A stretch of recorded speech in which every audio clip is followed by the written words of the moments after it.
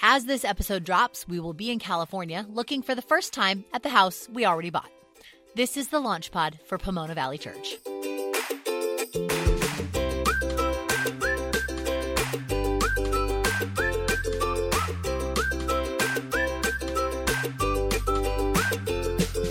If you are new to the Launch Pod, I'm Curtis. And I'm Meredith. And we are moving home to California to start a church. Every week we share some thoughts about the vision, values, and culture that we hope will mark this community as we follow Jesus into the world together. As you heard at the top, we have entered escrow on a house, and for all sorts of reasons, we did that sight unseen. Hopefully by the time you are listening to this, we will still be in escrow and not back to square one because we discovered in the inspection that it doesn't have a foundation or the toilet's just empty straight into the front yard or something like that. Yes, we hope that what might need fixing would be relatively affordable. And speaking of affordable, as we start our episode today, we want to be sure to thank our sponsor, Saintly Shorts. Is it just me, or is everyone these days wearing underwear covered with frivolity like sarcastic sayings, cute puppies, and smiling vegetables? What happened to wearing underwear as lily white as our Savior's clothes on Easter morn? That's why Saintly Shorts uses only the finest materials to handcraft each pair of underwear so that it'll feel as good as knowing you belong to the family of God and will last well into eternity. Plus, Saintly Shorts fit is customizable to be just like God's love, as long and wide and deep and high as you need it to be. Saintly Shorts, because why should the Mormons be the only ones with holy underwear? Thanks to our sponsors, as always. With that, we'd love to share an update on the process of moving from a podcast to a real-life church. And one of the neat things that we have finalized recently is our statement of faith. It's something that we need for a lot of the initial infrastructure elements, including getting a bank account and launching as a 501c3. And so we've been working with some of our core group in California to come up with a statement of faith that we believe reflects the essentials of what we want to be about, and to try and have something where there is also a lot of freedom around the parts of our faith that we don't have to all see exactly the same. We don't all have to be in total alignment in order to still be part of a community together. And so that was a really neat process, and we're excited to have that piece done. It will be up in the show notes if you'd like to read it as well. Yeah, we tried to make it as simple and everyday language as possible. Obviously, there's some more theological stuff you have to cover in there, but we tried to do it in as an accessible way as we could. If you follow the Next Right Thing podcast with Emily P. Freeman, you may hear her talk about unconventional spiritual practices. These are things that remind us who God is and who we are, but perhaps aren't so widely done. That's the spirit behind our next segment. Wait, that counts? Yes, I wanted to share one of the spiritual practices that, when I'm intentional and disciplined about it, makes a huge difference in my life. It's one I've mentioned before, I think, but it fits here also, and that is going to bed on time. Here is what I have found is true about me, and all of these spiritual practices that we talk about, it's all about what is true for you in your life and what works for you. But when I'm tired, pretty much every aspect of my personhood gets affected. And certainly one of those aspects is my ability to tune in to other people, how they're feeling, what they need, being able to really be present with them. In other words, my ability to love them well. And when we talk about spiritual practices, we're talking about the things that open us up to and attune us to God and what God is saying to us and doing in us. So in that sense, for me at least, being chronically tired is almost an anti-spiritual practice. Doing what I need to do to get enough rest, even when I really want to sit in silence for a couple hours and read or watch a basketball game after everyone has gone to bed, it is a spiritual practice for me. Now, there have been seasons where that just isn't possible, and I've needed to find other ways to work around being tired, but when I can, I find everything, including my life with God, is better when I get my butt in bed. So, yes, when it comes to spiritual practices, going to bed early, it counts.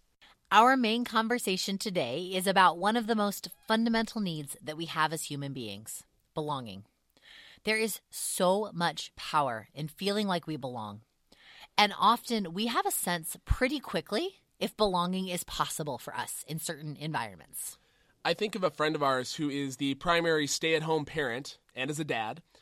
We bumped into him at a favorite park of ours in the area where he was meeting another stay-at-home dad friend, and they originally met because they were the only two at that playground during the daytime hours. So our friend had introduced himself. They talked about how they had this shared experience, and it's one that I have experienced at times as well, of not really feeling like they belonged, even in a family space like a public park, because dads as at-home parents is still a less than normative experience.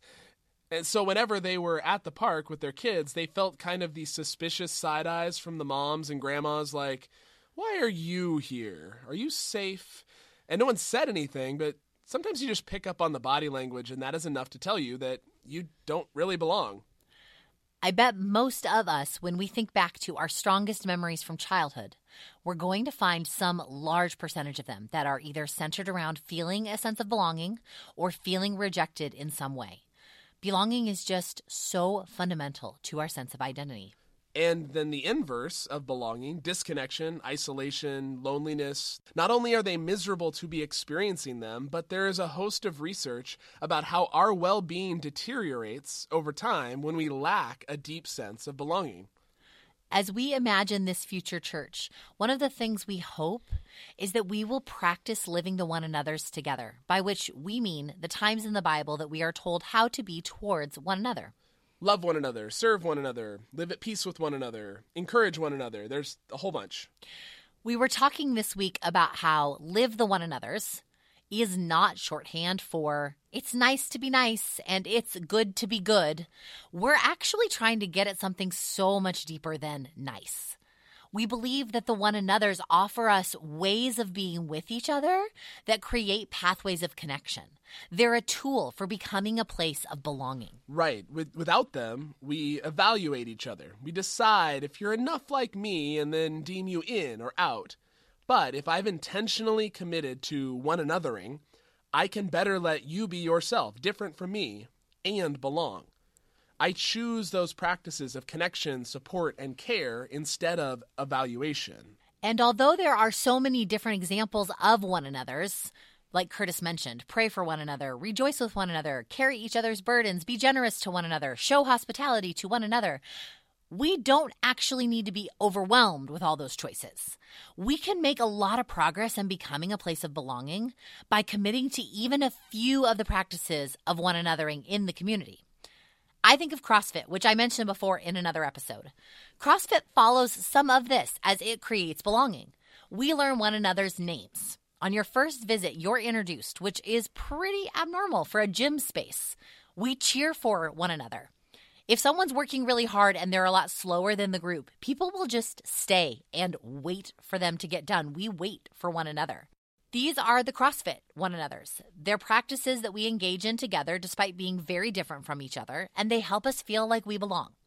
There aren't actually all that many of them, but just committing to them together and then doing them consistently is incredibly effective. People so deeply desire belonging that it doesn't always take huge, sweeping gestures. It's often more the consistent little things. To put another example in a church context, when I was in grad school, I was part of a small group at a church not too far away. The group started with about 15 women, but quickly it blew up into at least 30.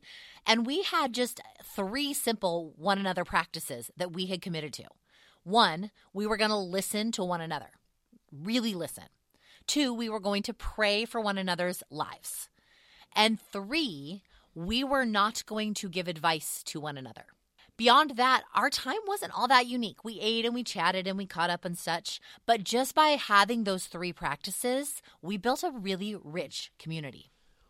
The point is, we don't think you need to be overwhelmed by how many different one another's there are. We think that we can focus on maybe just a couple in any given time that would help us create a healthier, more connected, more inviting group of people to join. And we think that as we do that, we will create pathways of connection between people who are unique and different from one another. We're asking, how are we becoming a place of belonging? And right along with that is a hope to cultivate belonging that does not require everyone being the same. We've talked about that before. The one another's as shared community practices can help with that.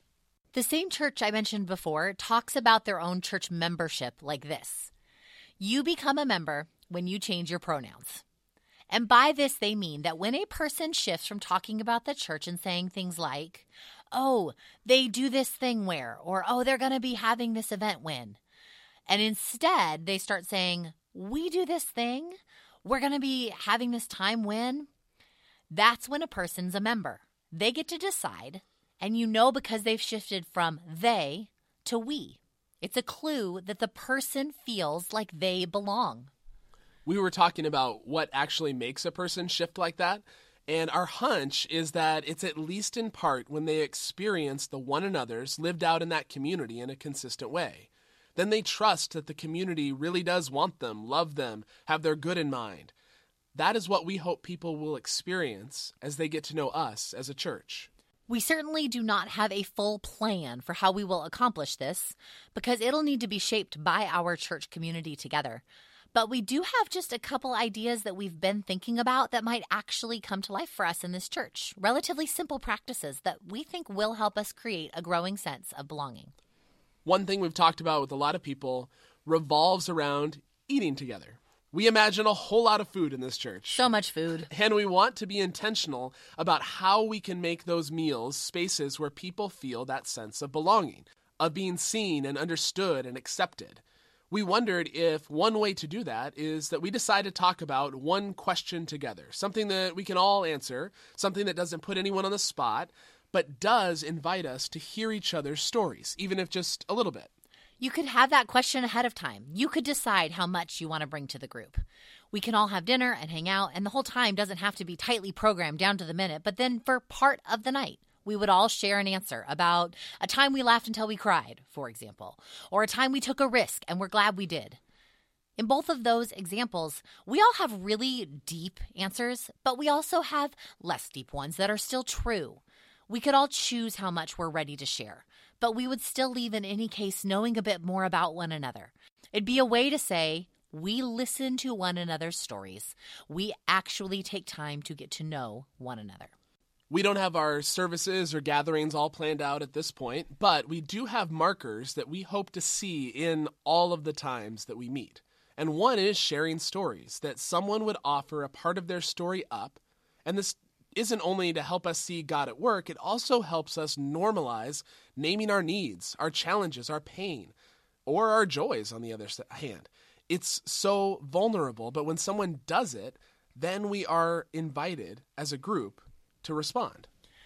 Yes, and it might be that we are responding to the person who actually shared, but it also would help us grow a better awareness of seeing others in similar situations and having better empathy when we come across those things. So if someone says, what I really needed was a good friend to listen well, then we would be able to do that better not only for them, but anyone else in a similar spot.